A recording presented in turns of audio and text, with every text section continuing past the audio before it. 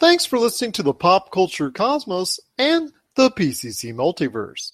Check out more great podcasts today on one of these awesome affiliate networks. You're listening to a Weeby Geeks Network podcast. You're listening to the ESO Network, your station for all things geek. The Tangibound Network. Check it out. TangiboundNetwork.com.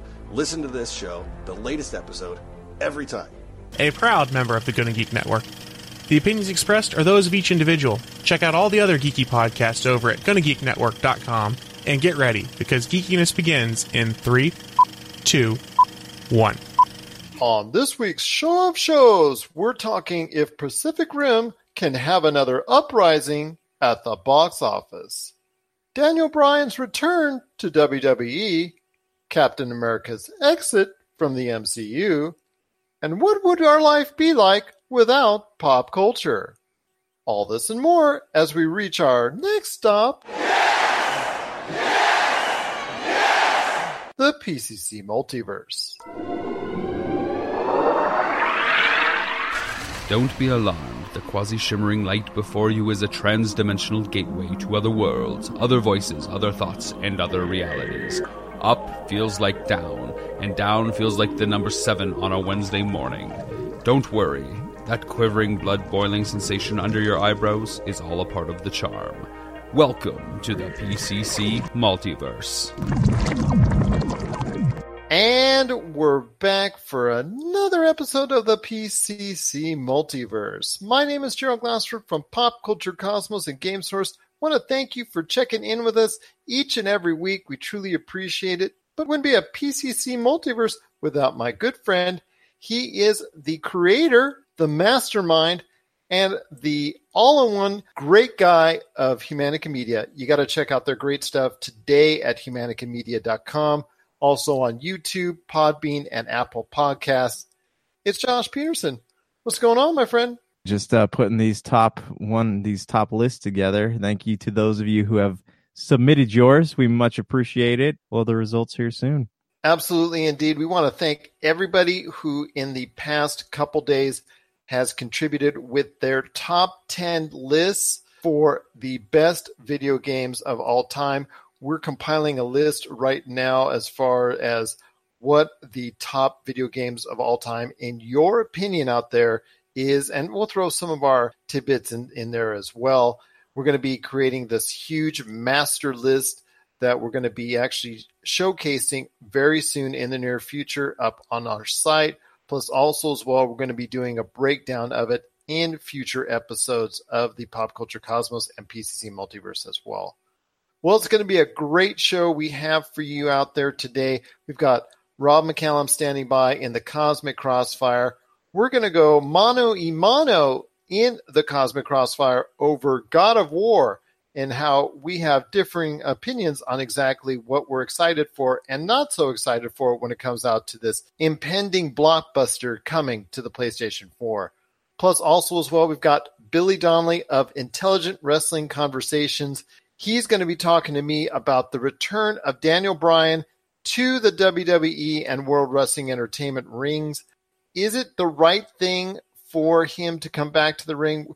Yes, yes, yes, or no. We're going to be talking about that and a little bit more in regards to the Daniel Bryan situation coming up a little bit later in the show as well. Plus, Josh and I are going to be talking about Captain America's impending exit out of the MCU, and also as well, what our lives would be like without pop culture. But Josh, first off, it's another great weekend at the box office. We might actually, at the end of it, have a brand new box office champion here domestically as Pacific Rim Uprising debuts in theaters.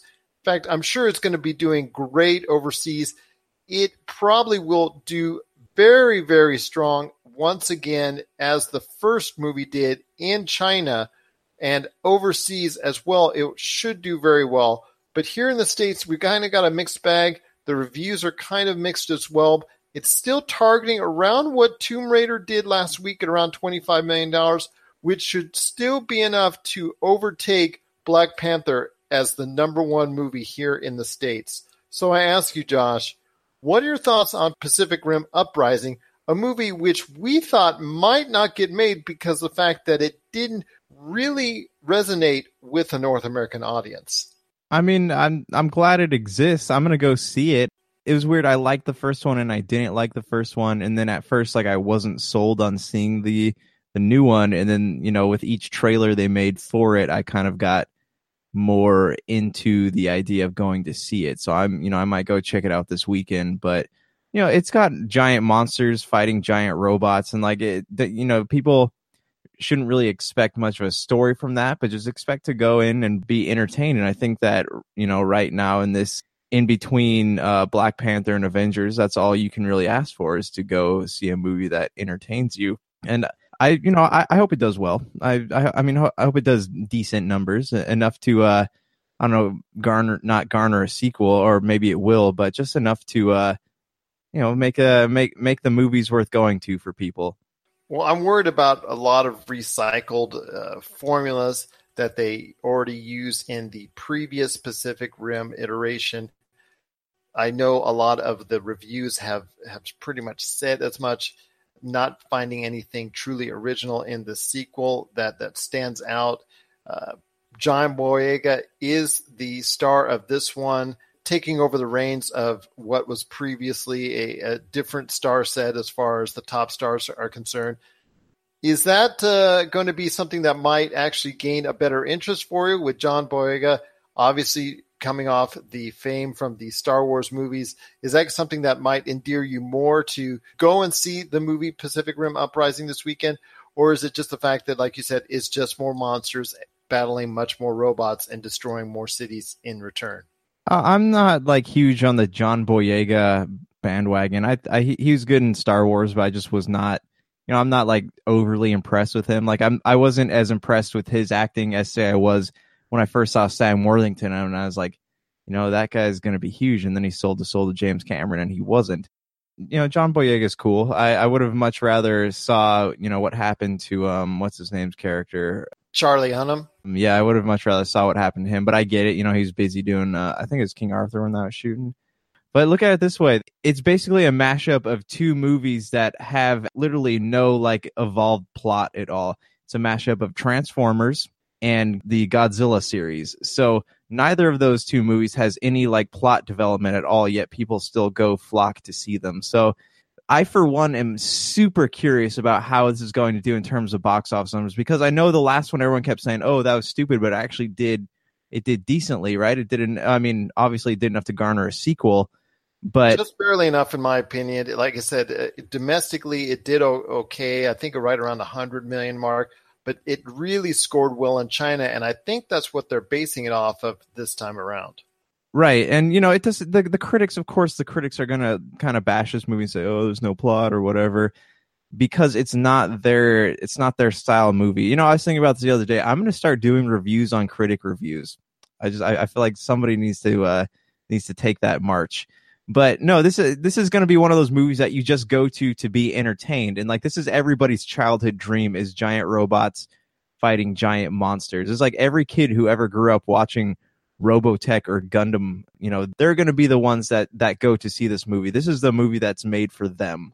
Well, I definitely liked the first one, but Guillermo del Toro, coming off The Shape of Water, he is back in a producer role for this one. So definitely a lot of people are excited to see his involvement still with this series. That being said, if it does more than $25 million here in North America, then it should become a win for the actual movie itself, because I think it will still do very strong numbers overseas, and that could necessitate a third movie if that should materialize. But we'll have to wait and see. It still comes in between. It's being sandwiched, like we talked about last week, in that triplet of movies each week, which have I'd say maybe AA, not full blown AAA blockbusters, but we saw last week with Tomb Raider. Now we've got Pacific Rim Uprising, and next week, Ready Player One.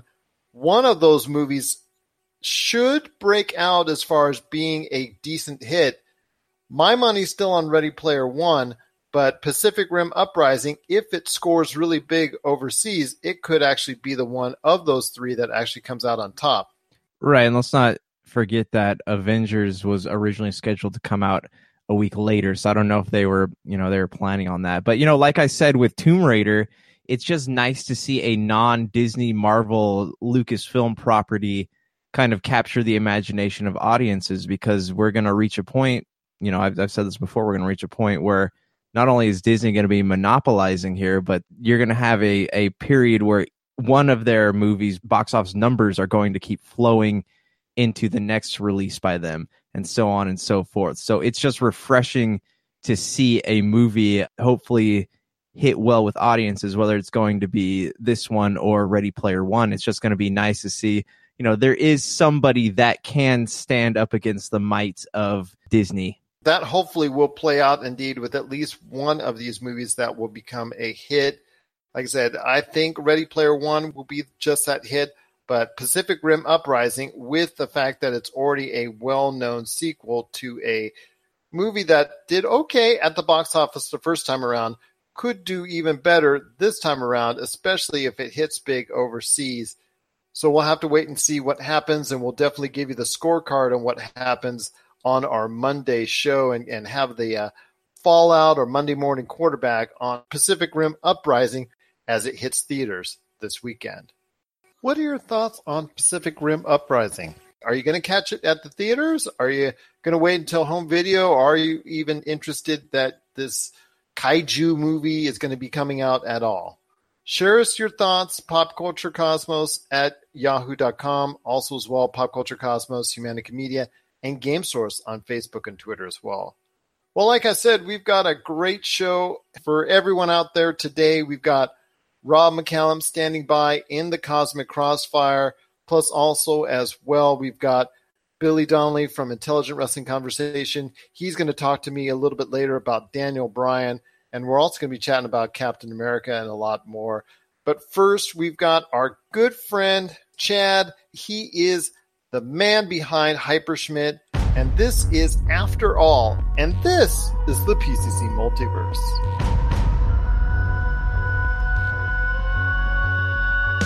Here at the start, where you are, oh, I would not change a thing. You are dear, you are flawless, will you fix my broken wing? On a ledge, can you see what you know you're looking for? I am sure I've forgotten. Once again, I lost my goal. In my problems, I feel small. It's the climb of a life, it's a fight, and I know we're gonna fall. Bloody knees, broken wings, and it's worth it. It's the climb of a life, it's a fight, and I know we're gonna fall. Bloody knees, broken wings, and it's worth it after all. We start again, can I see this all your way? We start again, there was so much light that wasn't there. Growing tired, haven't made this the routine. Still inspired that tomorrow is in the moment we are gone. This is why we carry on. We carry on. It's the climb of a life, it's a fight, and I know we're gonna fall. Bloody knees, broken wings, and it's worth it. It's the climb of a life, it's a fight, and I know we're gonna fall. Bloody knees, broken wings, and it's worth it. It's worth it after all. Yeah, it's worth it after all. Yeah, it's worth it. Yeah, it's worth it every time you. Worth it after all. Yeah, it's worth it after all. Yeah, it's worth it. Yeah, it's worth it every time you. Hold on, this won't last forever. We'll be all gone. So I give it to you. I give it to you. Hold on, this won't last forever. We'll be all I give it to you, I give it to you. But the sun will always rise in the dark, we all are blind. All this time it wasn't fair, so much light that wasn't there. It's the climb of a life, it's a fight, and I know we're gonna fall. Bloody knees, broken wings, and it's worth it. It's the climb of a life, it's a fight, and I know we're gonna fall. Bloody knees, broken wings, and it's worth it. It's the climb of a life. No, we're gonna fall. Bloody knees, broken wings, and it's worth it. It's the climb of a life. It's a fight, and I know we're gonna fall. Bloody knees, broken wings, and it's worth it after all.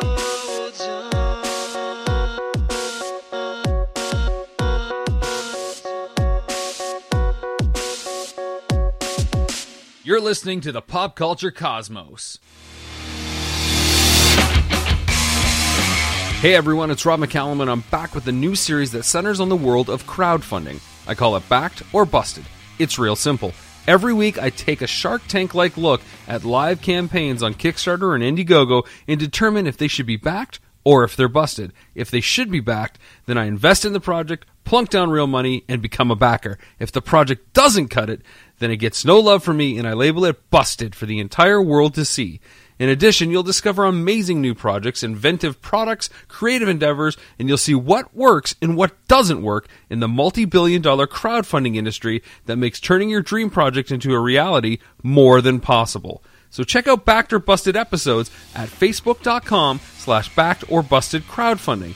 And if you want me to help your campaign become truly awesome, send me a message. That's Backed or Busted at facebook.com/backed or busted crowdfunding.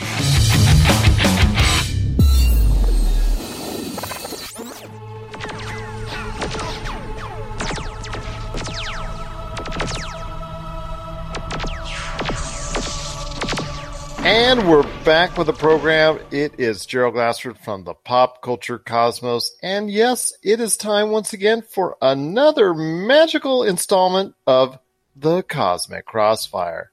And who better to do a Cosmic Crossfire with me than my good friend? He is the man, the myth, the legend behind Rob McCallum Films. You got to check out all of his great stuff going on today at robmccallumfilms.com. It is Rob McCallum. What's going on, my friend? Life is good. What can I say? We've got lots going on in the hopper, as I'm sure you read from the different posts that we have on robmccallumfilms.com. We're only 10 days away from releasing Kitty Origins Evolutions, which is really exciting. We've had tons of press for that as well. Morgan and Mercedes have been on Billboard.com. They've been on SiriusXM. They've been Metal Injection, like everywhere. And it was actually mentioned on the Bill Simmons podcast as well. So that was pretty cool to kind of hear the world of heavy metal get dropped on in the world of sports was something that I was actually attached to. So pretty excited about that, to be honest. And it's actually a good thing now, like you said, with a lot of premier documentaries coming out. Yours, which is the Kitty documentary, which you can get on March 30th. Please, if you can, pre-order it today or when it comes out, pick it up if you are a fan of the heavy metal genre. Or even as far as good storytelling from a documentary status, and you like really to follow a great documentary. I cannot recommend it any higher. Let's go with the Kitty documentary, indeed, starting, like I said, available on the 30th. But I am here talking a lot about pop culture. So, Rob, pray tell, what's on your mind when it comes to pop culture? Well, I got to dip back into my bag of tricks on what's going on with Rob McCallum Films and myself just before we segue into this stuff, because it is pop culture related. We've been talking about box art now for, the better part of a year and a half, and we finally got a trailer cut. We have to do a little bit of motion graphic work on it, but I believe I even sent it your way, Gerald. From what I've seen so far of it, it does remind me of a lot of stuff that you've done in the past. It does have a little bit of Rob McCallum familiarity for me because I have seen a few of your projects now, which I'm all the better for because all of your projects so far, in my opinion, have been very, very good viewing as far as from a documentary standpoint.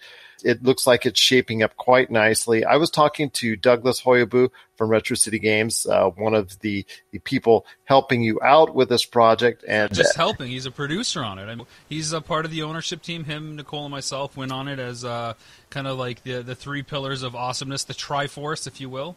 Well, he was telling me he's just so excited for the upcoming project, and he just wants to do everything he can to be a part of this and help make this happen and come to fruition as far as some great things. And he was just so excited. He wants to do more. He wants to help you out as best he can, but he knows he needs to leave it up to the master. Even that, we're just in a position where it's all about editing and shaping and sculpting. And I said, Doug, the thing that you can do the most when it comes to Box Art, our docu-series that's going to be 6 episodes that looks at the cover illustrators and the people responsible for our favorite classic gaming covers from the PC world, Atari, through, of course, the golden Nintendo Genesis age to now. The thing you can do is basically just look at the cuts that I'm sending you and give me some feedback. That's kind of all that we can do at this point. He's excited to do that, and I was glad to see his enthusiasm. He kept talking about it at length, and I was just so happy for him. And then Nicole made sure to talk to me about it as well, and I could sense her excitement in it. And I'm just happy for the three of you that this project is going forward and that it definitely will come to light, hopefully sooner rather than later. Obviously, nothing definitive on a release date yet. You're still getting everything going down, but definitely it looks like something magical is happening with Box Art indeed. Yeah, we're set to deliver for all our backers in December, and now the only things that are going to kind of push and pull that date and that kind of time period are distribution possibilities, legal, which is always out of our hand, and we're dealing with IP that we don't own, of course, the Rob McCallum staple, and any kind of motion graphics or post-production work that we're doing. And as we kind of unveil this trailer, and we know we got to do motion graphics and a little bit of sizzle, a little bit of spice to it, we have a bit of a better idea of what each episode might need as well. So the trailer is a really nice microcosm for everything that's going on in the series. But yeah, it's exciting to be excited about it again and kind of find that perspective to dive in and what to talk about and what to showcase and to see everybody's reaction. We shared it internally with the group, and I didn't know what people would think. Call me a pessimist, but I just wasn't sure if people would like it. And everybody overwhelmingly came back and said, "No, this is cool. This is not what I thought it would be, but this is exactly what I hoped it would be," which is always a strange comment to get, but excited about that. And in similar news, I've been cutting the trailer for Power of Grayskull. Now, that film and that whole life cycle for the documentary on He-Man, the definitive history of He-Man and the Masters of the Universe, happened in reverse. We cut the film. It wasn't even like a full final cut. We managed to sell it. We have a couple different distributors on board for varying windows and handling different aspects of the film. And we had it all sold before we even had to cut a trailer. Usually you cut a trailer for a film first to get the attention. You only want 2 minutes of someone's time, and if they like it, then they'll watch the whole film. We got them to watch the whole film first, and then we were stuck without a trailer. So I said to the guys, I've got a little bit of time. I just finished cutting the Box Art trailer. I'm kind of in the trailer mood. I'm ready to get going on this. Let me take a crack at it, and I was able to get something that was really good. And, we had tried doing trailers before, and it didn't quite feel right, but we had some time away, some objectivity, and I think we're kind of heading in a direction that finally feels good and serves the film well. So be on the lookout for that, hopefully, in the next month or two as we, again, lay a little bit of polish and sizzle and spice on that, too. Let's turn our attention to some video games. There was an article on The Hollywood Reporter that talks about the God of War game that's coming out in April.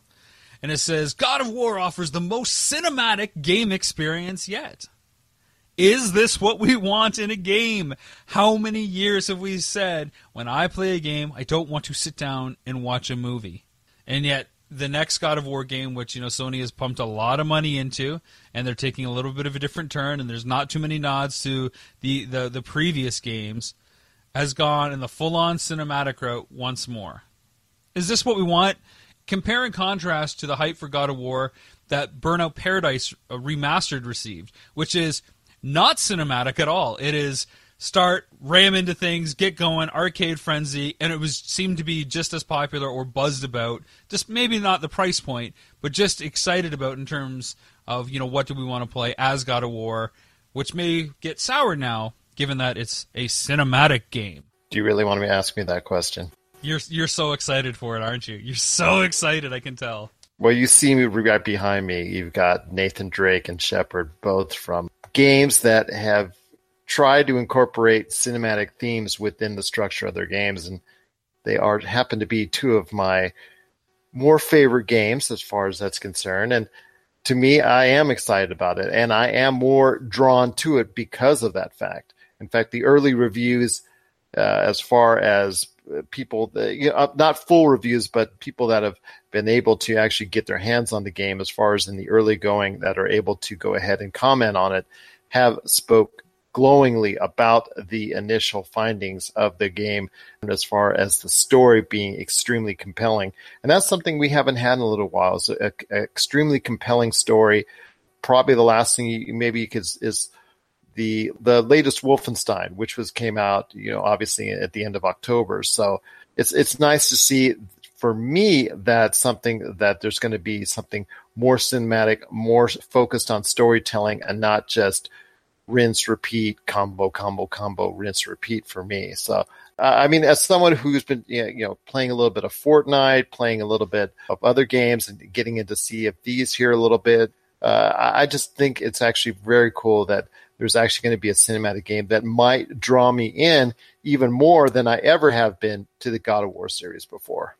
I guess I'm just completely turned off as a guy who doesn't have a lot of time, and that when I want to play a game, I want to play a game, and I hear the demos they were showing were showcasing the first 3 hours of the game, which barely scratched the surface. It's just such an off-putting marketing ploy, and I get that it appeals to some crazy people like yourself, and I own RPGs that are 70 hours long, and I can get excited by those. But when it comes to a new game, and if I'm going to decide if I'm going to plunk my money down, I want to be able to play this. And I know a very good friend of mine, Justin Schoenrock, who lives and breathes God of War. So I'm going to go. I can't wait for this to come out, because I want to ask him what he thinks of God of War and how it kind of lives up to the experience. It just doesn't do it for me. The Hollywood Reporter article, you can search it out there. It's under their tech banner. It talks about how the script is great, how Kratos, has gone from a 2-dimensional, 3-dimensional character. The introduction of his son has changed how he is and the choices that he makes, and the fact that there are choices, and that's all great. I don't know. God of War has always been a hack and slash, beat 'em up, and this isn't necessarily like what they've done for Tomb Raider, where they re-envisioned it as a different kind of franchise. This is a continuation, so it just feels maybe like the wrong step. For me, actually, I think it's quite the opposite, because Kratos has been nothing but a 2-dimensional character. Rah, I'm mad at the gods. I'm mad at the gods. Rah, slash, whatnot. Now it's something that's more fleshed out. His story is something that a lot of people that outside of just people, wanting to play the game now may follow and may have interest in.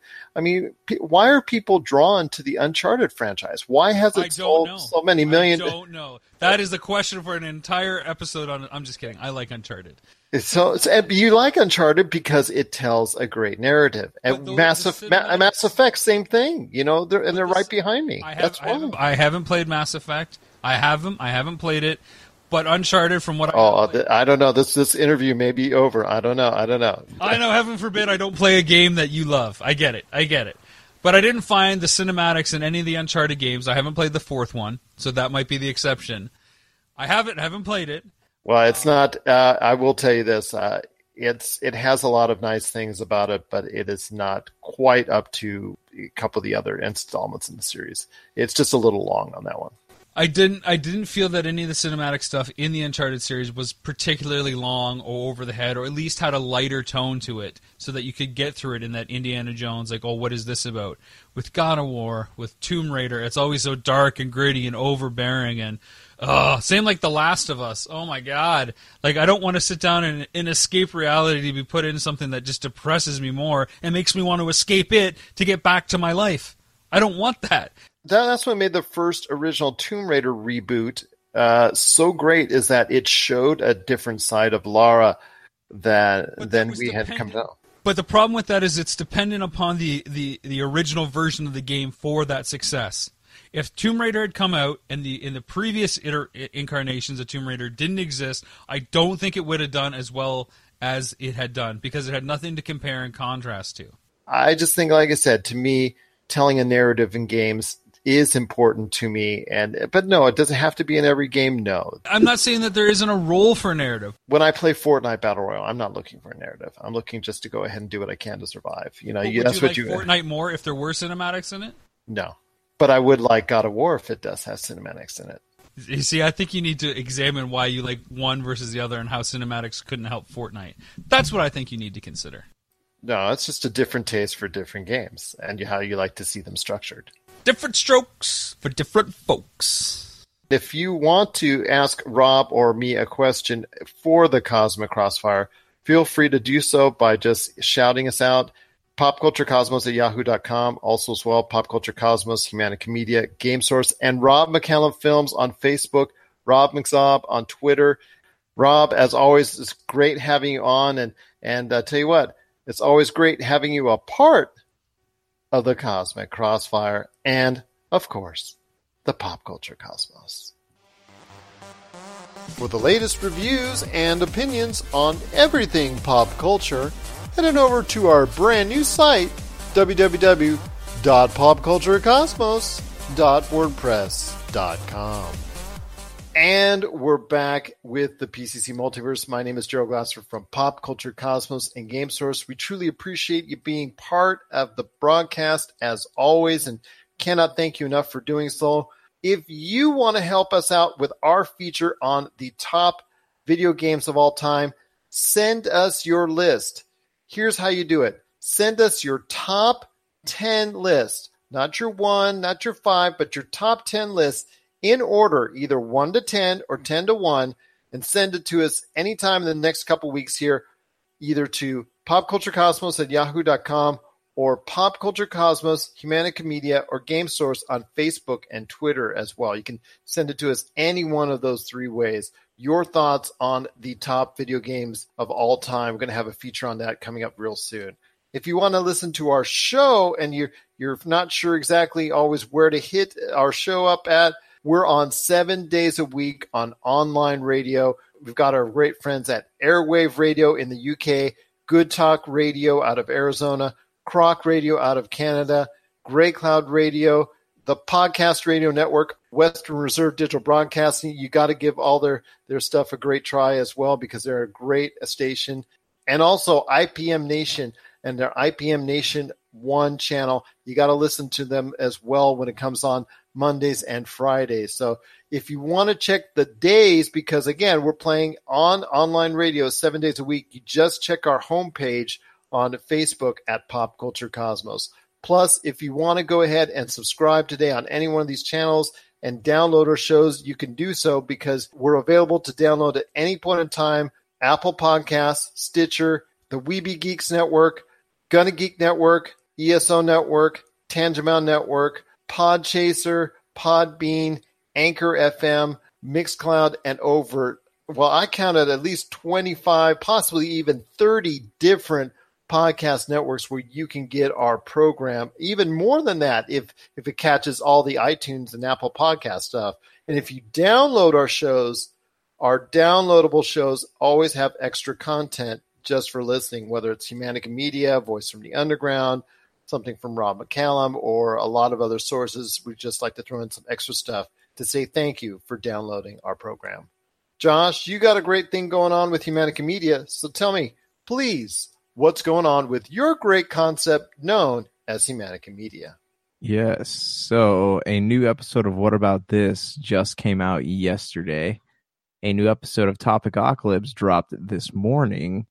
And there's going to be a new episode of Super BS probably going out here within the next 11 minutes if my friend Brian is on time. So definitely check all of those out, as well as our show on the Podcast Radio Network every Tuesday at 6:30, 5:30. What time is it on? Well, I thought it was at 7 p.m. Eastern, 4 p.m. Pacific, but sometimes he does play you earlier at the Podcast Radio Network. So check local listings at their Facebook page, the Podcast Radio Network, where you'll also find the listings for our Monday and Friday shows. The Pop Culture Cosmos show, usually 10:30 p.m. Eastern, also as well on Fridays, the PCC Multiverse at 7 p.m. Eastern. You always want to check just to make sure.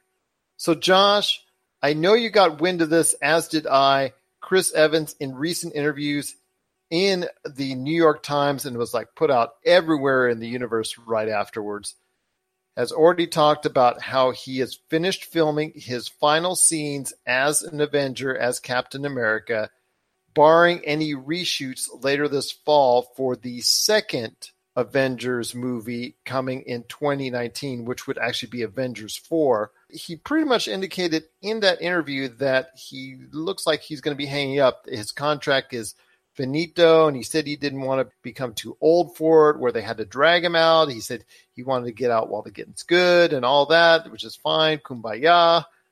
But I ask you, Josh, is he really leaving the MCU, and is Captain America actually going to be finished as an entity within the Marvel Cinematic Universe?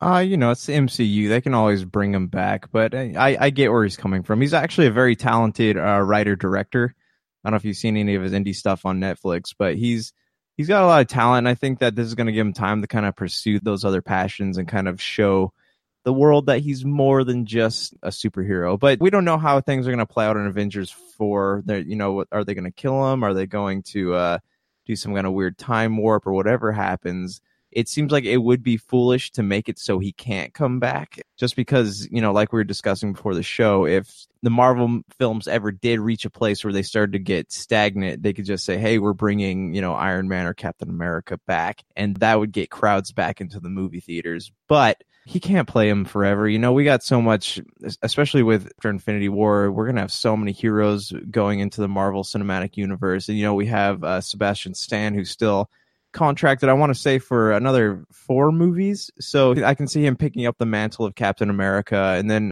everyone's comparing Brie Larson's Captain Marvel to Captain America. So maybe she's going to be the next team leader. I think what we're going to see after Infinity War and Avengers 4 is a complete breakdown of the structure of the MCU as we know it, and a building of new teams. If you're a comic book fan, I would compare it to maybe Avengers Disassembled. We lost Iron Man, went through some stuff. We lost Thor for a long time until after Civil War. Captain America disappeared. We had the new Avengers lineup, which had, Spider-Man, Wolverine, so on and so forth. And that was just the new team of the Avengers for a while. And I think that's what we're going to be seeing here.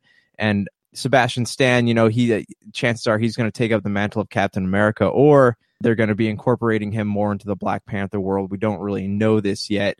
But we're going to see new teams, and we can't have, you shouldn't expect to see, as much as I love Captain America, Iron Man, all those guys, I hope to see Thor, stick around maybe for a bit. But as much as we love these characters, in order for the MCU to evolve, especially after, 2021 movies, we're going to need to see some new blood on the screen, even if that means putting some characters on the shelf for just a little bit. Let's hope that either Captain Marvel, Captain America, or Iron Man, or there'll be some type of entity we can actually embrace just as well as Chris Evans in Captain America down the road. And let's hope that this works out for those watching the Marvel Cinematic Universe going forward after Avengers 4 in 2019.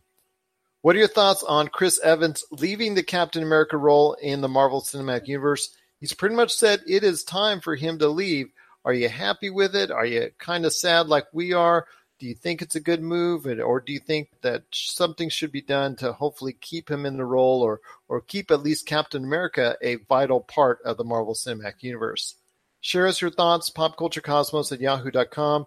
Also as well, Pop Culture Cosmos, Humanic Media, Facebook and Twitter as well. When we return, we've got Billy Donnelly from Intelligent Wrestling Conversations to talk Daniel Bryan's return to a WWE ring. Is it the right move for him and the WWE? We're going to share our thoughts on that. And also as well later in the broadcast, what if there was no such thing as pop culture in our lives? What would we be doing? We're going to answer that question when we come back later on in the program. This is the PCC Multiverse. On March 30th, get ready for Kitty Origins Evolutions, the latest documentary from Rob McCallum. Thrusted into heavy metal stardom as teenagers with their debut release, Kitty has thrashed and conquered the heavy metal world for the past 20 years. Kitty has defied industry norms, fought back against women in rock stereotypes, and inspired generations since they appeared. And now, for the first time, they've decided to share their untold story. Generously peppered with archival footage shot by the band, this film gives you an honest and brutal look at what it takes to survive in the music industry. Pre-order the DVD, Blu-ray, and live CD triple pack that features recordings from throughout their 20-year illustrious history from RobMcCallumFilms.com. RobMcCallumFilms.com, your place for awesome stories about awesome people and films worth watching. Kitty Origins Evolutions drops March 30th, 2018.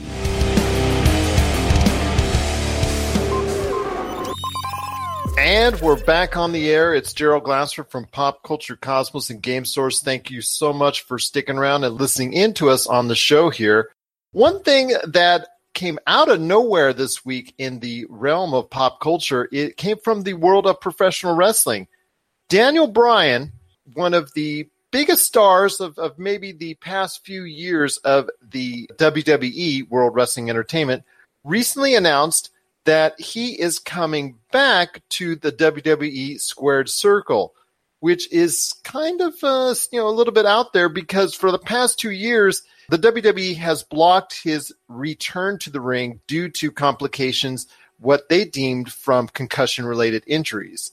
He's gone all over the country getting support from neurological experts, getting that sign that, yeah, he was good, he was okay, but the WWE was blocking with their doctors saying that it wasn't quite enough at this point in time.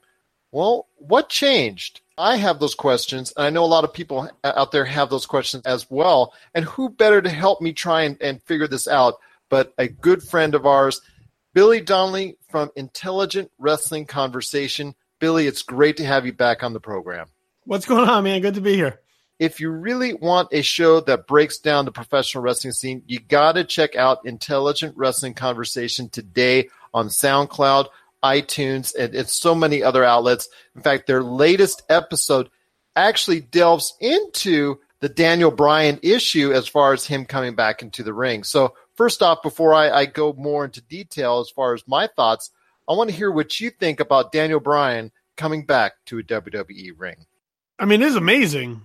This was never supposed to happen, really. So usually when you're forced into a medical retirement in the world of professional wrestling, you stay medically retired. We've had situations in the past where people have had to hang up their boots, so to speak, because the doctors said that it was not within their best interests, their personal health to continue, and they could not be medically cleared. And Daniel Bryan was one of those situations where due to head injuries and concussion-related injuries, the WWE would not medically clear him to compete. And as you mentioned, 2 years ago, he was sort of forced to retire. So he has, over those 2 years, really fought to show that he is able to compete. He has sort of gone to specialists and neurologists and basically everyone that he possibly can to examine his case and to examine him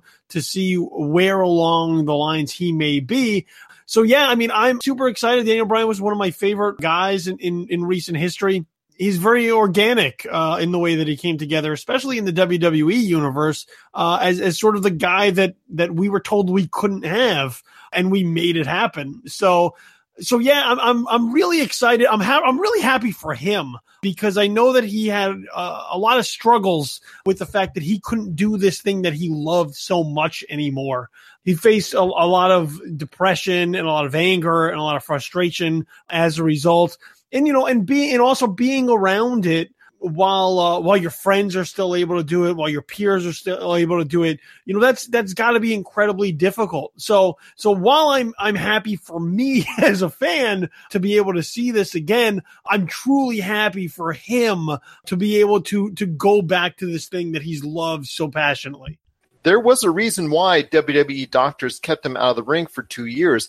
Whether it be based off the current concussion-related lawsuit that they're going through with several wrestlers or for any other reasons, there was a reason why he was out for 2 years, and there was a lot of trepidation for him ever coming back into the ring at all. I mean, I'll agree with you to a degree, because as much as I love Daniel Bryan as a fan, watching him as a professional wrestler, I don't want to see anyone put their health or their life in danger for my entertainment. So, while other people are a bit more rabid in what it is that they want to see in the ring, I understand that this is another human being. He is a father. He is a husband. And so I want to see him go on and have a good quality of life from here on out, and not run into medical issues down the line. That said, I mean, the brain is a funny thing, because there's not a lot that we have known about it to this point. We continue to learn more and more every day, as we've seen sort of with the NFL and their concussion protocols and CTE. Their approach to head injuries is far more elaborate than it once was. So, the WWE, they were essentially protecting Daniel Bryan from himself to a degree, but also, I mean, let's face it, they're a corporation, so they're also protecting themselves. So they did face some sort of concussion and CTE litigation in the past, most of which they came out on top in. And they have also, to their credit, especially in this Daniel Bryan situation, they have been really careful with what it is that they want to do. So while Daniel Bryan had been cleared in the past by other doctors and other neurologists, the WWE was sort of the last shoe to drop. Now, look, there is this sort of cynical perspective that maybe he got cleared now because there was the prospect of him leaving. I know in interviews he basically said if he had not been cleared for in-ring action by WrestleMania, then he didn't think that it was ever going to happen within this company. And New Japan Pro Wrestling and Ring of Honor have both really sort of indicated in the past that if Daniel Bryan were to come free from his contract in the WWE, that they would be more than willing to welcome him into the fold and allow him to wrestle again. So, there is, of course, the concern because he does have this history, but I'm also not a doctor or a medical expert. So I'm going based on their expertise and the fact that they have PhDs to inform them on these areas. So if he's getting the green light from doctors all over the place, pretty widespread, I don't think it's because they've taken his case lightly. I think that they've really looked at this and they think that he is in a situation where he is okay at this point in time to go ahead and re-enter professional wrestling as an active in-ring participant. And I want to say for the record that I hope that is the case. I sincerely do. I don't want to be the person that leans on the other side of the fence and is that person if something bad should happen, say, I told you so, because I don't want to be that individual.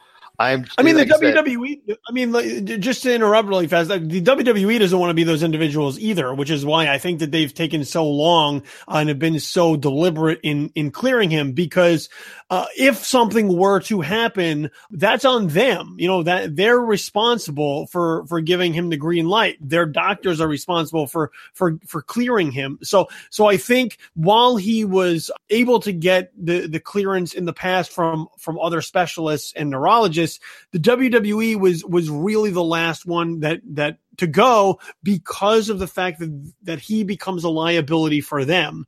And if they green light him, if they clear him too soon, or while he's still having complications or he's still having symptoms and something happens, let's say he has a seizure in the ring or there are long-term effects, then they would be responsible. And they're not also going to put somebody out there who's going to sign medical waivers absolving them of any sort of responsibility either. So I think that until he really went around the world, both literally and figuratively, to get this clearance, and then really have them take another look at his case and see that he was, I guess, by their medical standards, okay for what it is that he's going to do, then that's why that happened. So, it's not that WWE necessarily sees this as, well, this is our last chance to get him in there before he leaves. I think a big part of it was just they're not down for being involved in medical malpractice in the long term. So I think that was really one of the other big factors that sort of came into play as to why now, or why it took 2 years for the WWE to finally give him the thumbs up. Well, it definitely looks like he will be part of the WrestleMania card at this point in time due to the fact that he was attacked by Kevin Owens and Sami Zayn upon his return to the ring, or announcement of it, I should say. But that leaves those questions. I mean, you and I are having this conversation because of the fact that there is a sudden shift in the thinking of where Daniel Bryan should be at for the rest of his career. And it looks like, for at least now, the WWE looks to be that place. Whether or not it was a good decision, only time will tell. I'm hoping that it will be. I'm hoping that he has that illustrious career that we all know that he should have, and that Hall of Fame career that he already is well on the way to doing. But there's going to be people like me, there's going to be skeptics out there, and there's going to be other people and other individuals that are just, whether it's through negative reasons or whether it's just someone like me who has a concern for his well-being, there's going to be always some type of trepidation. And in fact, yourself, I can hear it in your voice when you talk about it, that there is, even though we are happy to see him in the ring, there's still a trepidation to be there. That's for sure. You know, the fact that the doctors are good enough with where he is right now, I wish him well. I am extremely excited about seeing him as a part of WrestleMania, especially since it's in New Orleans, which is where he had one of his greatest moments of his entire career at WrestleMania 30.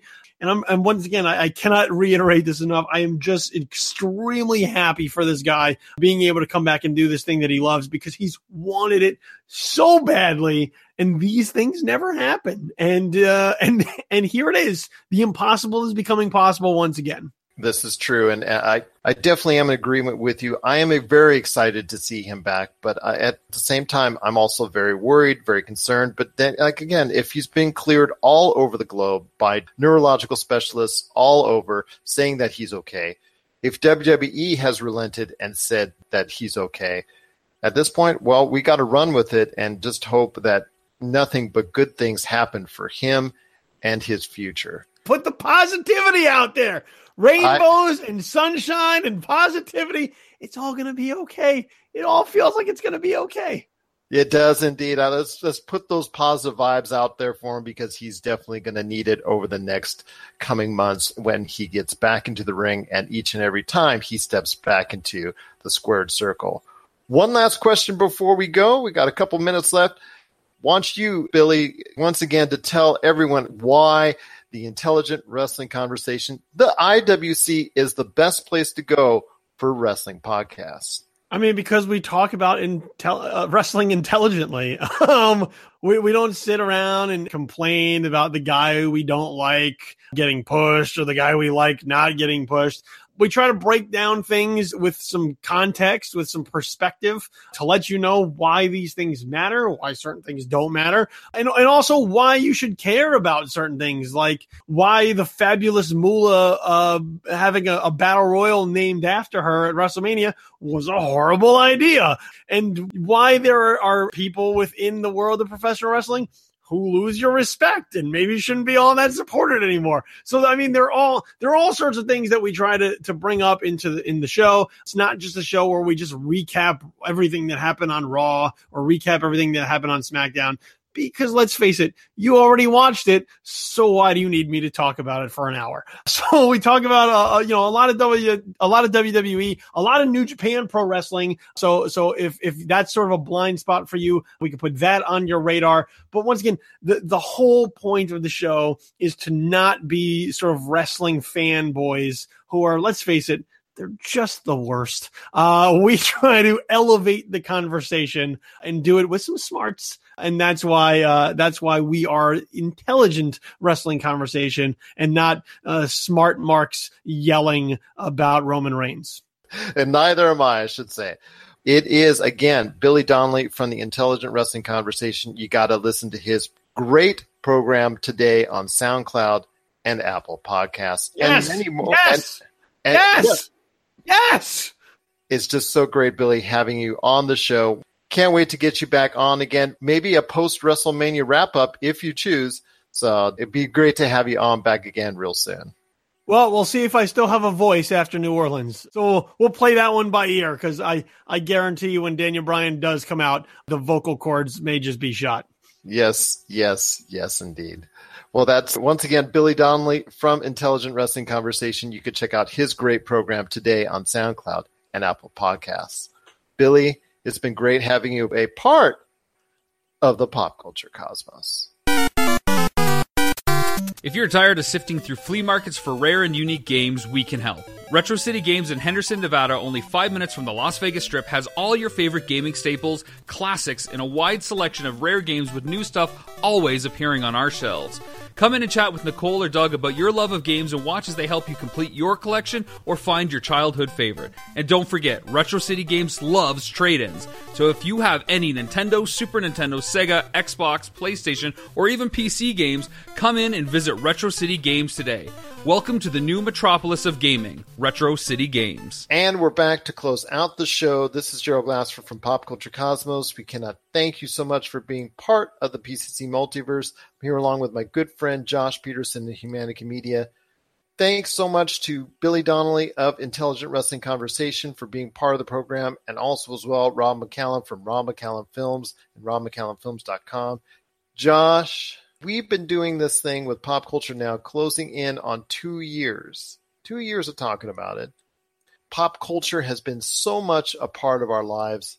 But what if pop culture and all the things that we truly endear ourselves to was not a part of our daily, regular life? What would that be like for Josh, as far as a life without pop culture and without all the things that you truly know and care about today? It would be a very boring life because my brain doesn't work. It doesn't work mechanically. It doesn't work, in the way that an engineer or someone's brain would work. My brain works in, across the spectrums of the imagination. And if I didn't have stuff to kind of propel that forward, I don't know what I would do. I just curl up into a ball in a corner somewhere and just rock back and forth, I think. Because a lot of what I do, like even the stuff that I write is it's not encouraged, but it's inspired by pop culture. Vendetta Dark, that book, it's inspired by detective novels and Spider-Man comics. And, even Congratulations, You Suck is inspired by John Green writing Jonathan Tropper stuff, 90s raunch-coms. It's all this stuff in pop culture is what keeps my universe circling around. So without it, and even still, growing up, nobody in my family really cared about anything pop culture. They're all super boring. They're all mechanics and engineers and stuff like that. So I was pretty much alone. And, I look back and I think if I didn't care about pop culture, I don't know. I wouldn't be one of them. I wouldn't be one of the, a drone, but at the same time, I don't know what my function in life would be. It'd be a terrible existence. Just even you asking me this question just depressed me. Thank you. You're welcome. I will say this for me. There have been points in my life where I could not pay attention as much to what's going on in pop culture. I could not go ahead and enjoy certain things in my life because I know at some points in my life where I've had to work 2 or 3 jobs at the same time, where my life was so focused on what I was doing or had 50, 60, 70-hour work weeks, even more. Those points in time, I had to stay focused on what I was doing and was not able to utilize pop culture as what it was meant for. And that's such a great outlet for myself and a great way to connect with others. And it really wasn't until the growth of my daughters, who have come to love pop culture, that I really gained a new life and a new reaffirmation of my interest in all things pop culture. Got to give credit to both my daughters for gaining and inspiring that, and also my wonderful wife for really getting me involved as far as from Lord of the Rings to all these, also as well her fascination and love with Harry Potter, Twilight, and other series like that. Her love and passion for those outlets of pop culture has inspired me to seek the same in other aspects of pop culture. And like I've said before, my girls became fascinated with the Marvel Cinematic Universe from an early age of their lives, and it only has given me inspiration to follow suit and thus become a major fan of the series as well. So I cannot thank pop culture enough for being part of my life. In fact, If it wasn't for Lord of the Rings and J.R. Tolkien's work and the great movies that were made by Peter Jackson, I wouldn't be here today. I wouldn't have my wife, and I wouldn't have my kids, because that's something we bonded on as a husband and wife early on. And then also as well, we wouldn't have named our 2 daughters after characters within the Lord of the Rings realm. So pop culture has now become a great part of my life. I'm happy. I'm truly blessed to be able to talk about it with you and everyone out there twice a week on this great show of ours.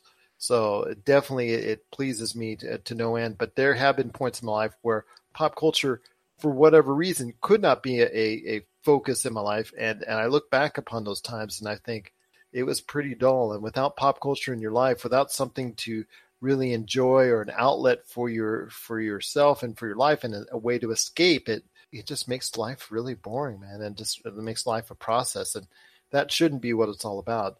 Pop culture is there for you as an escape, and pop culture should always be there for you as a way to enjoy life and enjoy it to the fullest. So for Josh Peterson, this is Gerald Glassford. It's another beautiful day in paradise right here in the PCC Multiverse. We thank you so much for listening, and here's hoping you have yourself a great day.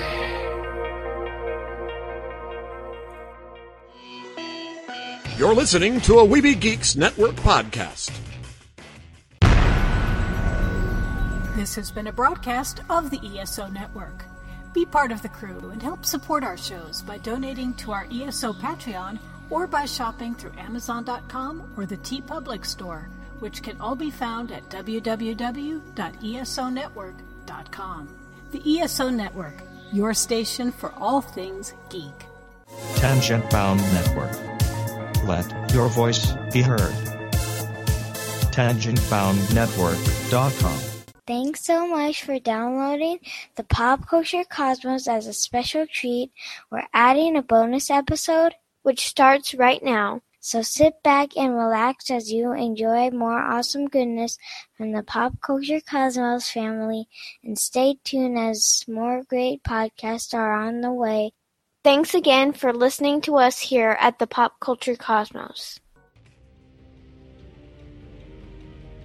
In a world where podcasters talk about the same old pop culture topics, 2 heroes must rise to bring forth a new era of podcast entertainment. The Cigar Nerds Podcast. Movie reviews, pop culture debates, news, science, and even beer reviews. We're stranger than Stranger Things and funnier than an evil sewer clown. CigarNerdPodcast.com.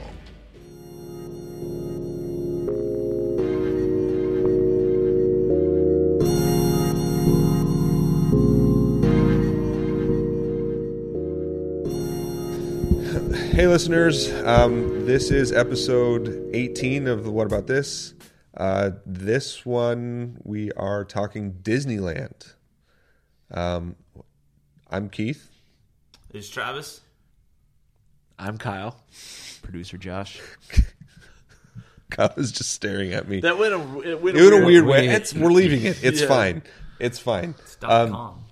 Yeah. So we were talking before we were recording this, and we wanted to try something new. So this month, we, instead of having 2 separate podcasts, because we started recording them on the same day, we recorded one longer conversation, and we're going to split it up into 2 parts. Part of the reason we wanted to do that is that we started this podcast as a way to get people, our listeners, to have conversations. And we wanted to show that these conversations are sort of loose, and they don't take place in sort of episode ways. Like, we don't just take one topic. We kind of have gone all over the place pretty much since we've started having these conversations in real life 3-4 years ago. Mm-hmm. So we wanted to try to try to something new and try to do it that way. So it's going to end on kind of a cliffhanger, this first one. So this is for the first part of our episode 18 for the month of March, I guess is when it's going to come out. Yeah. So the first part was about Disneyland, and Travis and I were having a conversation a couple weeks ago about how we don't really understand, or Travis really doesn't understand, when people say they hate Disneyland. And so we go from Disney, like talking about what it means to do that, and then we go into some other things about sort of what Disneyland represents and how it is helping us sort of discover our inner selves and our stripping down artifice and sort of deconstructing some of the things, some of the barriers we put up. And so that's going to be part 1. And so we'll talk through that. And then towards the end, we start to get into some other things. And then that'll be the part 2 of the episode. And it's going to end there. So if you want to hear the rest of the episode, you'll have to come back whenever the second part releases. Josh? This is like the Empire Strikes Back of podcast episodes. Yeah. So it's going to end on a kind of a cliffhanger. So hang with us, though. We are putting out the second part. We've already recorded it. It will come out. But we wanted to show you how these conversations happen a little bit more naturally across the 2 episodes. So we hope you guys enjoy it. Give us some feedback on whether you think this works or not. Or it'll be follow us on Twitter at WAT_podcasts. Like us on Facebook. Rate and review us on iTunes. You can find us on all of the podcast things: Stitcher, Podbean, Podcast.com, all that. Beautiful.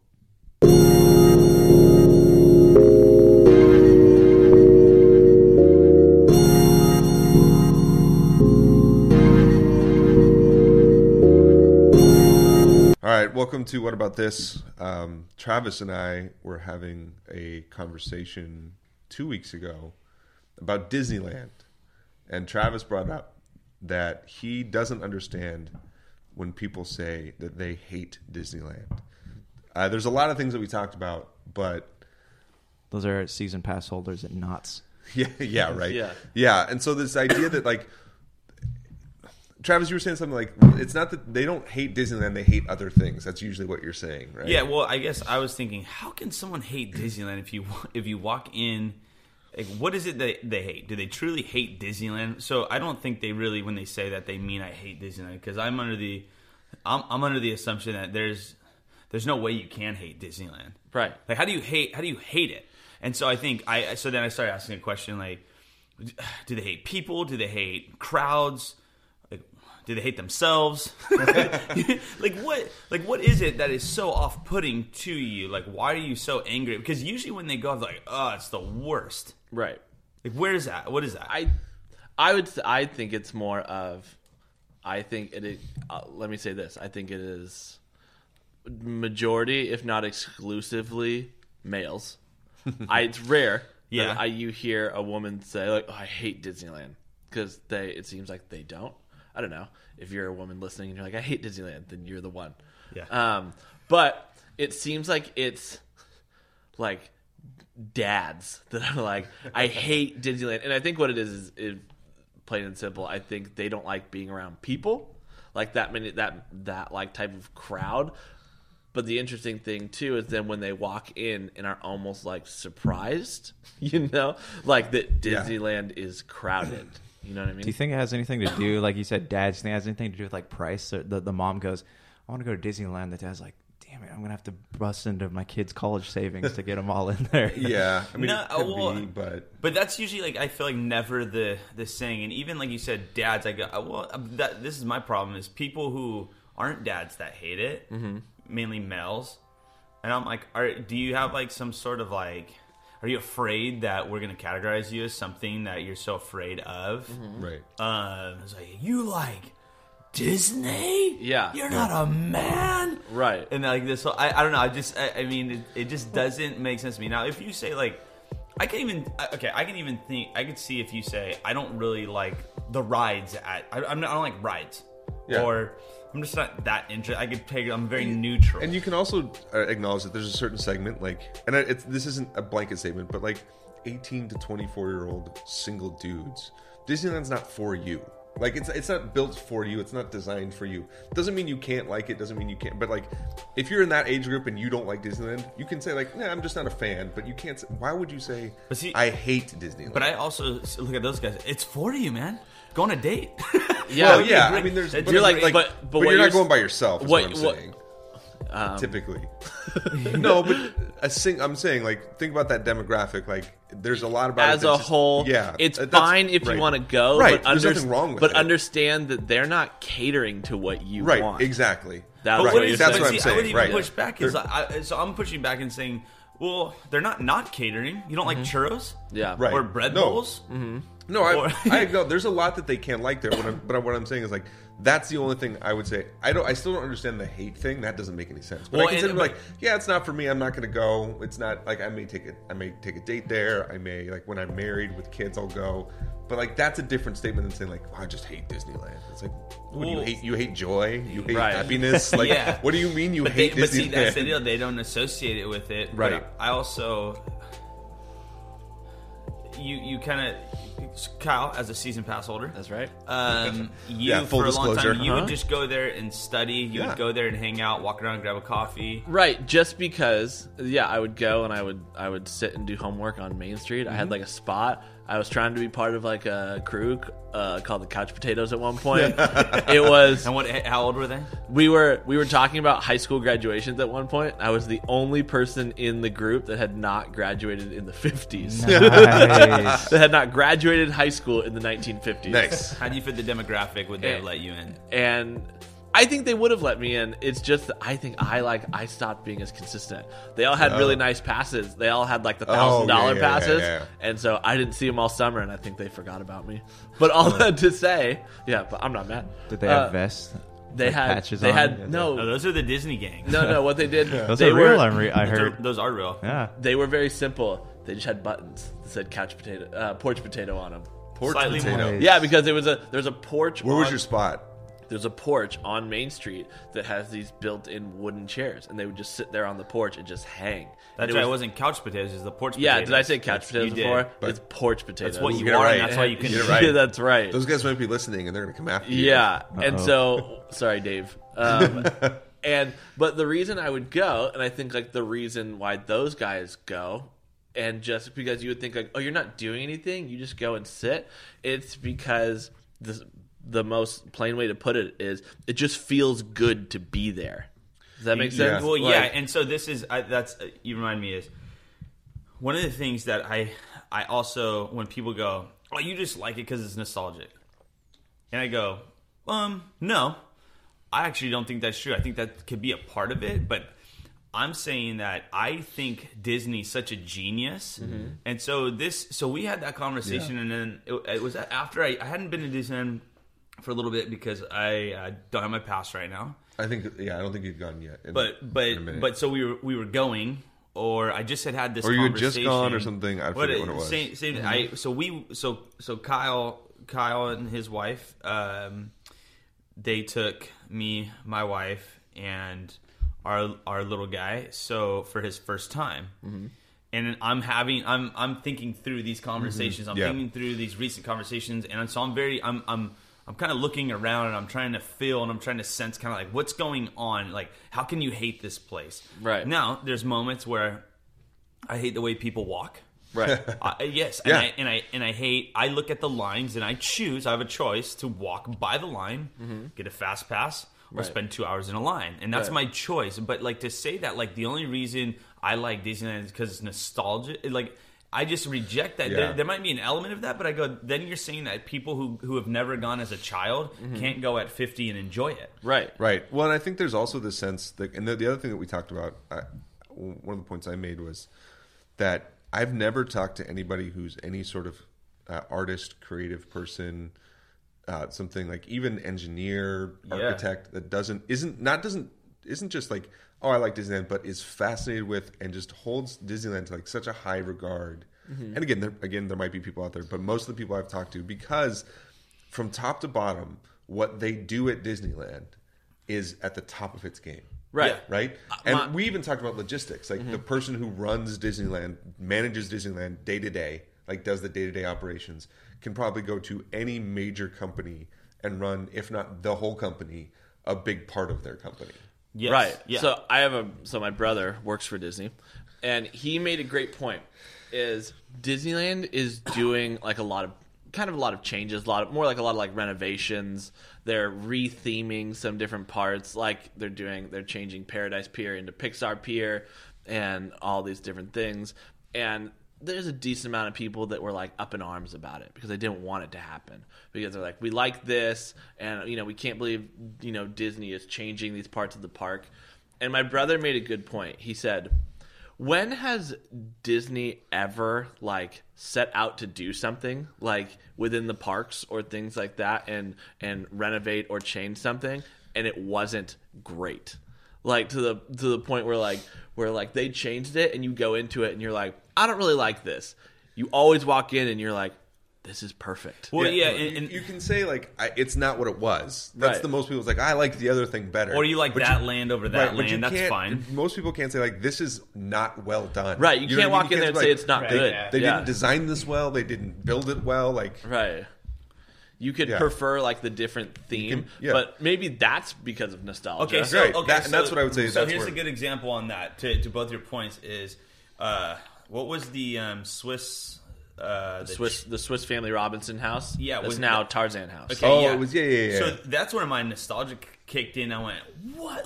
Or the fact that they closed Tom Sawyer Island. Yes. Is it closed? No. They reopened. They kind of rethemed it. It's like pirate themed now. Oh, well, that's okay. Yeah. So there's that makes sense. Mm-hmm. Like in terms of having an opinion, you still have an opinion when you walk in, and so a big part of it was to what you guys are saying is.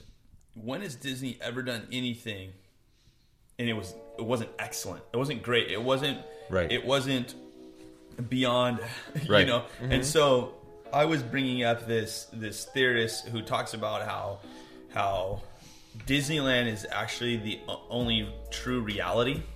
It's like the ultimate reality because it doesn't. His thing is it doesn't pretend to be something that it's not. You don't walk in and think that is an actual mouse. Yeah. You don't think Mickey's real. You know that there's a human being inside of a costume, and so they even have things like, what is it?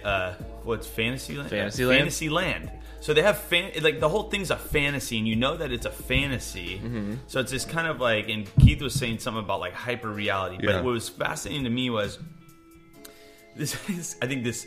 There's maybe up to this rocker a little bit. What are you saying about that in terms of like our everyday life? You know what I mean? Like, so yes, if you want to get into it. So this is he's a French theorist from the mid 20th century. His name is Jean Baudrillard. He was theorizing postmodernism, and I actually have. So it's from a work called The Procession of the Simulacra, which his whole thing is about simulation. Mm-hmm. So this idea that the more we sort of progress, there's like a progression of imagery or images as we sort of go forward in time. So here's like the phases of the image. Like, so an image will reflect basic reality. So it's a reflection. So there's reality, then the image sort of reflects it. It's not perfect. It's a little bit off of it. And then it can mask and pervert basic reality. So we say, well, this picture actually isn't reality. It's trying to keep me from reality. And then this is where it starts to get weird. It starts to mask the absence of a basic reality. So it's like the image, and any image, and this is a general term, so it can be any image, points to the fact that there really isn't a reality behind it. And then, and this is where he says Disneyland comes in on some level, is that there isn't any connection between the image and reality itself. It's its own pure simulacrum or simulation. So he's talking about simulation, and I think this is a helpful quote from him. He says, to simulate is to feign or to pretend to have what one hasn't. Right? So if we put Disneyland through that prism. So here's other quotes on Disneyland. Where is it? It's hold on. This is great podcasting. I know. So he says the objective profile of America then may be traced throughout Disneyland, even down to the morphology of individuals and the crowd. All America's values are exalted here in miniature and comic strip form, embalmed and pacified. But this conceals something else, and that ideological blanket exactly serves to cover over a third order simulation. And here's I think the fascinating thing. Disneyland is there to conceal the fact that it is the real country. All of real America, which is Disneyland, all of real America, which is Disneyland, just as prisons are there to conceal the fact that it is the societal or the social in its entirety, right? So he's essentially saying that Disneyland is essentially there's not only is there no connection to the real in outside of Disneyland, but Disneyland actually is real, and everything outside of Disneyland is what he calls hyper real. That's crazy. So Way to define hyper real. Yeah. So hyper real. I should. Well, it's almost like it's all a construct. So right. So he's pointing out. So here's what he's saying about Disneyland. He said Disneyland. He wouldn't say that it's real in the sense that it's like those are actual buildings, those are actual apartments, Right. Or like it's not the actual Matterhorn. But what he's pointing out is that the fact that you can bring all of that together to create this whole new world means that everything we do in the real world is a lot less real than we think it is. It's a lot less given. It's a lot less. It's all constructed just as Disneyland is. Is he almost saying like Disneyland is a place where you can like let your guard down? In terms of like in the world that's like you're always trying to like construct your life and portray it as like maybe something more than it is or something it's not. And Disneyland is a place where you can walk in and go like, I know that this is all a fantastic version. Right. So you can be more yourself than you are out in the real world. Right. So you can go into Disneyland realizing it's all fake, meaning it's all constructed. So his whole idea is that because Disneyland is artificial, it's more real than the real world because the real world pretends it's not artificial. And you don't he's question saying it when you're there. Right? He'll say it this way. The Disneyland imaginary is neither true nor false. It is a deterrence machine set up in order to rejuvenate in reverse the fiction of the real. Right? So in other words, you have your dictionary? Here's the other one. Yeah. Here we'll go. Here's the end of that quote. In the, quote, real world, to conceal it... it is meant to be an infantile world in order to make us believe that the adults are everywhere in the, quote, real world and to conceal the fact that real childishness is everywhere, particularly amongst those adults who go there to act the child in order to foster the illusions as to their real childishness. So he's saying that we all are really childishness outside of Disneyland, but we go to Disneyland to act out that childishness, and that makes Disneyland far more real than when we're outside of Disneyland. Because what you're doing in Disneyland when you're like skipping around with like eating a churro, that's like really what you really like what you want to be doing. No, that's all who the you time. really Like that are, is but your you're pretending not to be that. You're pretending. So every day that you're outside Disneyland is you just pretending that you are not the person who skips around with a churro. So he's saying all we do outside of Disneyland is put on artifice. When we go into Disneyland, which is presumably artifice incarnate, like it is artificial. It's fully artificial. Right? How many it things never are pretends not to be artificial. But how many things are you then allowed to admit that you like inside Disneyland, that outside Disneyland that you just keep you're just holding it all in so tight. Wait, so people who that is great. That just blew my mind. I'm still processing that right now. Josh, when's the last time Josh, you are real. Josh, when's the last time you've been to Disneyland? 2 years ago. I need to go back. Josh is trembling right now. Mike shaking. I'm never going to see things the same again. But okay, so to the earlier point we made about people who say they hate Disneyland, do you think that those people spend? Now we're back. Do you think they spend a majority of their time in there trying to build up defenses to those? Yeah, absolutely. I think they're coming into Disneyland and they're saying like, "Look, this is too real for me. I'm exposed. This exposes my inner self way too much, and so I'm going to hate it." So it exposes the false self that you've been constructing outside of Disneyland. That's the fascinating part about it is we act like this is real, and we're not putting on something. And Disneyland basically, in break it down in simple terms, is it deconstructs all the masks that you wear. Exactly. Dude, this reminds me of thinking about, and I'm not going to go too much into it because it's pretty crass, but it reminds me of like, dude, the Bill Burr sketch when he's like, and you're a man and so you have to act a certain way and somebody comes around with a puppy and like all you want to do is just hug that puppy. Yes. But you can't because like that's not what men do. Right. Yeah, that's why I was pointing out that like there's a certain segment of the population, 18 to 25 single dudes, that say they hate Disneyland because they think it's not for them because of the artifice of Disneyland placing that it places on it. Meaning you come in and it's all light and pink and princess and king and everybody. those guys want to be Prince Charming. Yes, and they so want to be Prince Charming. Here's And they go out in the real world and they're not, because they're like, I can't be that, because that's whatever social construction has told them they can't be, right? Because to be Prince Charming is to buy into fantasy and things that they don't. And the real mind trip of it is they just displace that out of Disneyland into other things. Well, that's which like we can talk when about. you have an individual like on a dance floor and they're trying not to dance, but their arms will start going and they have to like put it back down. Fear. Their slogan is "Come to Disneyland and find out who you really are." Right. Geez. Well, but so here's I not a whole lot of research, but I guarantee you this is going to hit home for everyone, especially if you had little sisters or little brothers who are watching the latest Disney movie, aka Beauty and the Beast, and you and your brother had to say, "This movie's so stupid," and all of a sudden you're singing every song sitting on the couch with your little sister Travis. It's a tale as old as time. Literally, and you go and you're going like this, and you look over at your brother and you go, "We still hate this." Right. And you're like, why were we rejecting how much we love it?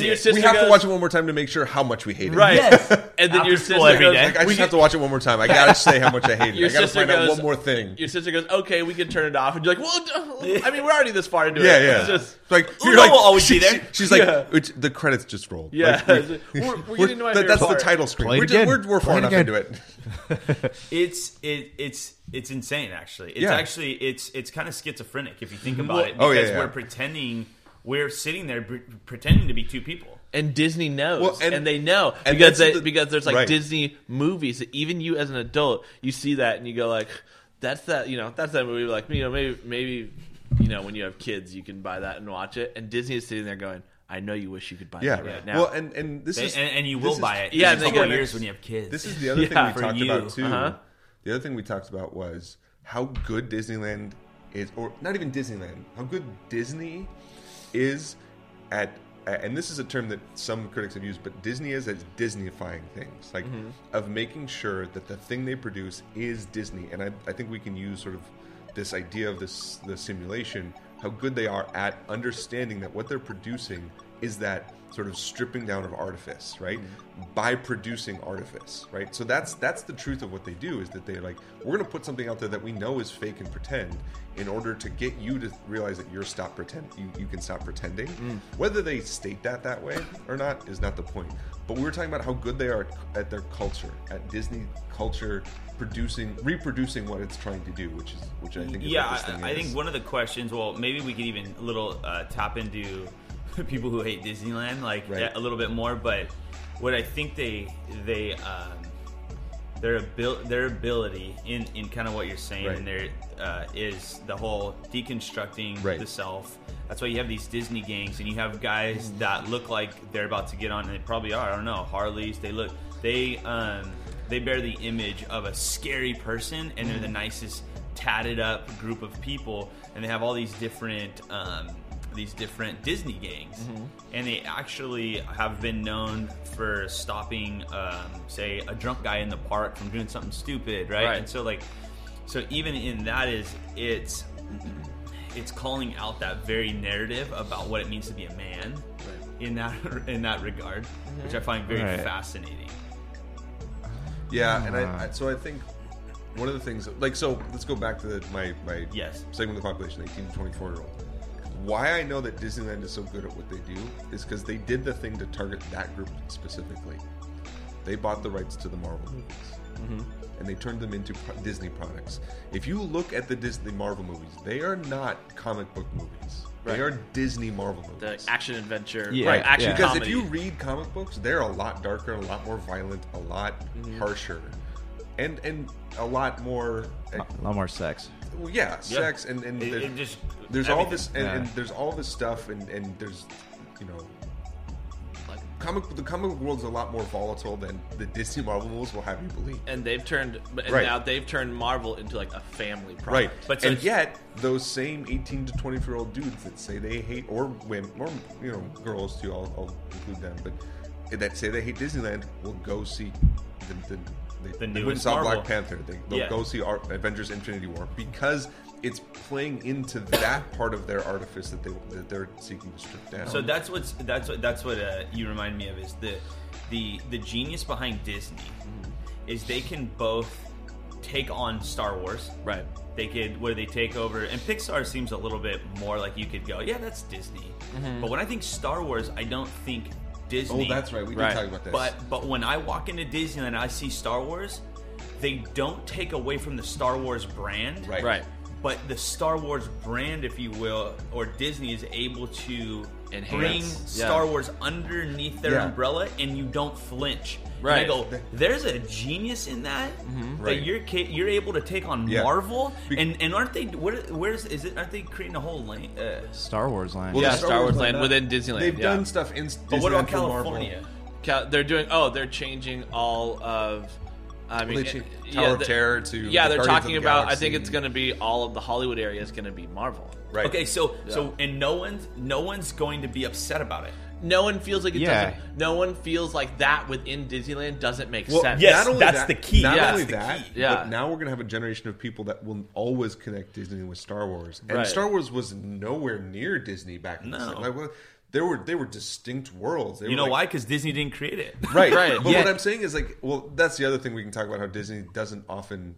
I don't want to say Disney isn't original. The stories they produce aren't original. The way they do it is original. But like, they wait to see if something is successful, and then they make it Disney. Except Yeah, absolutely. except But- Harry Potter, which well, they kind of right. messed up on that but, one. But the whole point. But my point being is like, you're right. They don't. We never would have connected Disney and Star Wars. But as soon as Disney bought Star Wars, everybody in the world was like, "Yeah, that makes sense." Well, Yeah, like, that's yeah, fine. okay, And yeah, also, no, I get it. Also, too, when you go into like Disneyland, you see Star Tours. You don't just want to go on the ride. You want to fully immerse yourself in that world. You're like, just take me, me. Yeah. I'm ready. Yeah. Well, and so that's the great thing. Like what you're saying, Travis, is that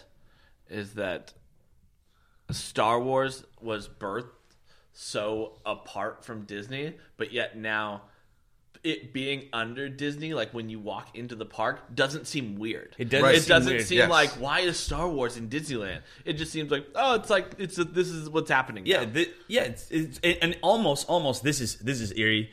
It's almost like it's always been there. Right, like Right. That's what's like, bad. That's hey, what I was like trying it's to point out. like Yes. it's finally It- like it's finally home, like it's Right. finally in its right place. Right. Yeah, yeah. Like Well, I you didn't flinch. You realize you never thought of them together, but you realize as soon as they place them next to each other, like, oh, I guess I kind of always did think of them together. You're like, Disney, I'm glad you have Star Wars to like take care of it how it should be taken Right. care of. Yeah, yeah. Do you? Yeah. Okay, so just real quick, I want to touch back on your point about the gangs. Do you think, like, in the theory that mass creates mass? Do you think in Disneyland, like these sub realities create more sub realities? So you're creating like you have your gang, and you're just completely different people in this world. And same thing with the Porch Guys. You're creating all of these little sub realities inside this sub reality, so you can basically be anybody you want to inside of this Disneyland park. I think, yeah, maybe. I think when you think about the gangs, right, or the porch potatoes, you know, or just you going in there and being these guys. This is who they are. They're tatted up. They look. They have the look that society would say, "Oh, those guys look scary."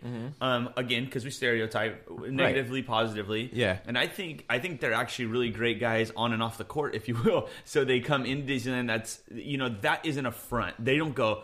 They don't like put on tattoos before they go in there. Yeah. Right. You know, they are tatted up, and they probably are bikers. I don't know, but they're like family men. Like, and so you kind of go. I don't know if there's. You're saying you said sub realities or sub. So yeah, like we have in Disneyland, you have all these sub realities, all these different lands. But inside these lands, we're creating I don't know, like communities, but it's like it's not like a community that lasts outside the park, but it's a community inside the park, and I guess your own little sub reality within those sub realities. I guess. I mean, those guys have been written up in OC Weekly. Like people know about them, so There's a lawsuit. There's a lawsuit going on between two gangs right now. But so here's the weird thing about that, and back to our other point about the function of Disneyland, the artifice in Disneyland is an ability to strip down those. How many of those guys do you think associated with each other outside of Disneyland first? I don't know. How many of you think that those guys knew each other? They did. They did? I'm pretty sure these are groups of friends. I don't know if they have like recruiting in Disneyland. Well, no, I guess what I'm saying is like, so that the Disneyland gang existed first inside Disneyland before it existed outside Disneyland. you gotta patch in through that was my knowledge point. of the my point classics. is like, these guys weren't a Disneyland gang Got going it. into Disneyland. They Got it. formed the Disneyland gang in. So in terms of this idea of hyper-real, of Disneyland being more real, that truly the Disneyland gang only exists in Disneyland. See, that's what I'm asking. Okay, yeah. that is a great it's good that you had covered it, because to your question is yes, because they couldn't do it outside, Right. they had to do it in there because Right. it was safe. And it was Right. acceptable. And To it was like, acceptable. Yeah. Because outside they had to put on the artifice of not being a gang, because that's not Yeah. acceptable in real life. And that's But in what what's Disney- his name would say, basically. Yeah, he's saying like they can. What's his, how do you not Baudrillard. Baudrillard, right? He quotes Bourdieu in this. Oh, okay, yeah, they're all kind of Yeah, over. yeah, yeah. So one of the things, something that I was really sensitive to is we just sat down at the vineyard. Is that Mhm. what is the vineyard? Yeah. And so I was tripping out because I was looking and the sun was setting. It was about 5 p.m. And I went, we go. I'm What in do you say? Napa. I think Kyle goes, we're in Tuscany. Oh, yeah. It was insane. So to this Mm-hmm. point of hyper, like I also think that when you walk through, and it was interesting because it was almost like the first time that I was more focused on someone else experiencing Disneyland than myself, because it was my son's first time. Right. And but I was also very observant. I was walking through in these trees, and it's almost, this is what I wish life was like. Right. It is like all my ideals Right. are wrapped into one, like the main street. Even Right. when you walk into California and you have the farmers market and it's this very LA Right, Hollywood little shops and like and that. you just go, this is how I imagined it to be. Mhm. This is what I want in my life. And then I had this moment when I went, I gotta drive back home tonight. Right. Like I'm not staying in the California hotel. Yeah, the Grand like, Californian. Yeah, like I like what, there's something in me that desires this like ideal, right? Right. And Right. they almost kind of go, this is it. And so is that why you think that you have these families too that like they're so exhausted by the end of the day, but like they also don't want to leave? Right. Yeah, Mhm. well, as you're walking away, like you go through downtown Disney, you're going to where the trams are. Do you ever have that moment where you're like, you can feel parts of your imagination slowly decaying? Yeah, as they're you like reach the because you parking have lot? because you have to get back to that fake self now. Right. You It have says, to like, put the I'm mask back on. I'm back in the parking structure, and I need to be a certain way now. So much so Yeah. that is the monorail or the tram? The tram's a ride, but all of a sudden when you're on it, you have to act professional. Right. You have to act like an adult. Oh Sit yeah, down. yeah. So the monorail, like, there's always like you're like, oh, like if the families in there with kids, they try to take up as little amount of space as possible. Don't run around. They're in the park, like their kids are running into you. They're just shoving their stroller just by you, biting like, they my don't care ankles. at all. Yeah. But in the monorail, they're like, no, we have to act. But so- kind. We have yeah. to act. Like it's like they're put like as soon as those pneumatic doors, mask goes back on. So you enter. It's almost like, to your point, is that they're there all day. They're exhausted. They're willing. It's almost like you're going there in search of something, Right. Not Right. just let's go have fun, because Mhm. you can go have Yeah. fun with a 3-year-old anywhere, Right. But and you can go, well, are you trying to capture what happened to you at 3, at 33 Right. now? I don't know. I don't really buy that, and so I almost feel like, to the point of like, why do grown 50-year-olds love it and grown 25-year-olds? Because there's another to the other corollary to the flip side of your question of like or your statement. I don't get why people say they hate Disneyland. There's a part of me that doesn't trust someone who's too into Disneyland either. I'm like, okay, like you know that you can't stay there, right? You know that, like, so there's a part of me that's like, that's also, I mean, because if you buy into it too much, you've bought too much into artifice again, and you're just like, that's also not real. Yeah. Like, so there's another side to it. You can cross the then Rubicon. in some way. What are you looking to escape? Yeah, Or what are you looking exactly. to find? Like, what do you, if there's a part where you go too far and you're like, you've just become this other person now that's not that's gone past your sort of childish self. desire. Now you're Yeah. trying to become another person, and you're like, that's still not the thing you're supposed to be doing. Do you think that has anything to do, like people who are there pretty much every day, like they have a hard time coping with reality? Well, that's going to be a problem with what we're talking about, because we would say that what's outside of Disneyland isn't more real than what's inside Disneyland, but We're not necessarily even saying that, but Right. we're saying there's something Yeah. interesting going on. yeah, that exactly. Disney There's has. still something that you're trying to. You haven't. In fact, you could almost say that you haven't. If you were too into Disneyland, you haven't truly understood Disneyland on some level, because like Disneyland is there to help you strip artifice down, not build more artifice up. Yeah, yeah. And so if you're trying to do that, then maybe you are. And you can't make a blanket statement of on course. everybody, right? That like there are just because you really enjoy it. Because there can be people who go there every day to really try to understand that. It's weird, but you think like they really are trying to understand themselves better by going to Disneyland every day, right? It's like a form of therapy for them, right? Yeah, or even if you went once a week, that's pretty intense. And you have a guy like Bob Goff, author of Love Does. He goes to, where does he go? His office hours? Tom Sawyer's Island.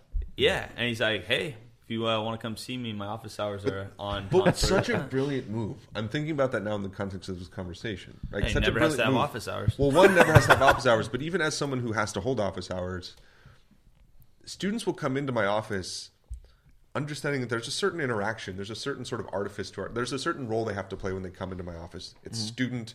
I have to be studious. You have an office? I do. Oh, yeah. wow. At one of my campuses I teach at. I All do right. an office. Moving on up. Yeah. So he does that. So he goes into Disneyland, and I don't know if this is his reason. It could be. But he goes into Disneyland. As soon as those students cross the threshold of Disneyland, they drop the role of student. They're faced with the fault. And so they come to Professor Dr. Goff? Professor Bob. No. They come to Bob, whatever. Yeah.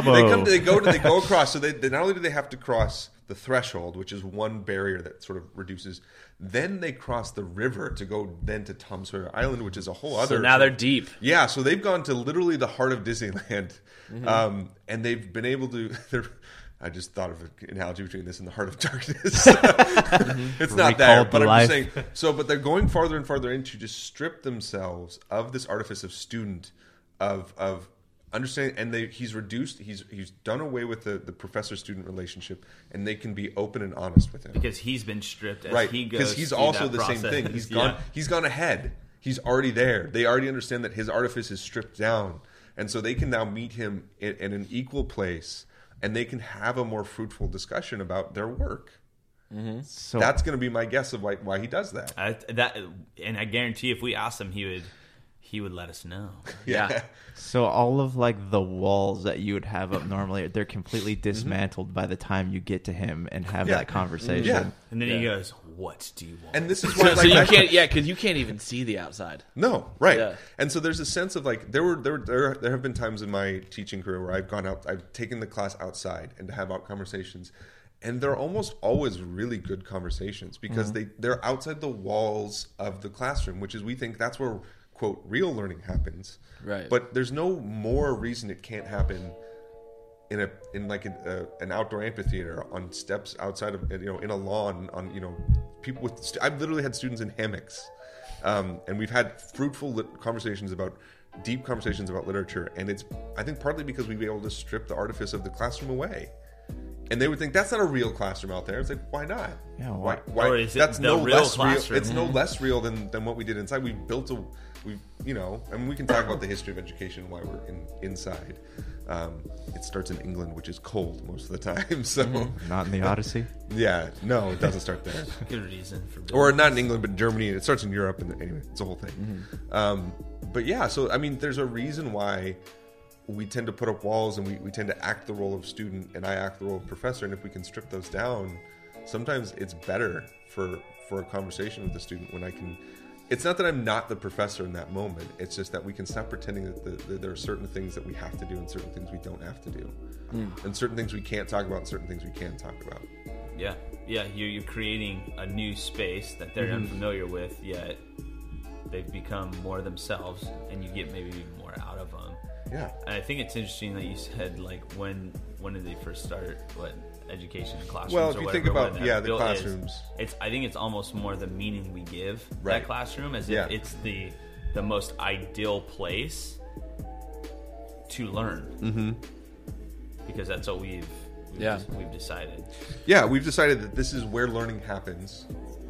So even though it doesn't have to happen only there. Yeah, or it happens better. Right. Or it happens right. So they think that this is where, quote, this is where real learning happens. Yeah, and you're like, what? Just like we would say, like, outside of Disneyland is the real world, and inside the Disneyland is the artificial world. And it's like, if you think about the classroom, it's a little bit more artificial than outside the classroom. Well, and purely on, say, inspiration alone, right? So even that was my thing with this. How can you hate Disneyland again is I don't really think they mean that. You know, if you really dug deep, like what's going on, man? Right. Like, Yeah. You know, think they fear it?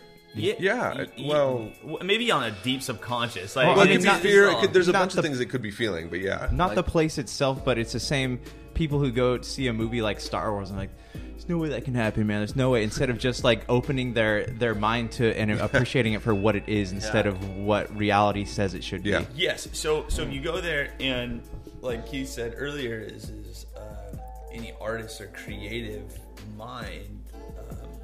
You walk in there, and it's inspiring that they were able to pull this off, even with like their ability to create the depth and to make you almost feel like I'm here, aren't I?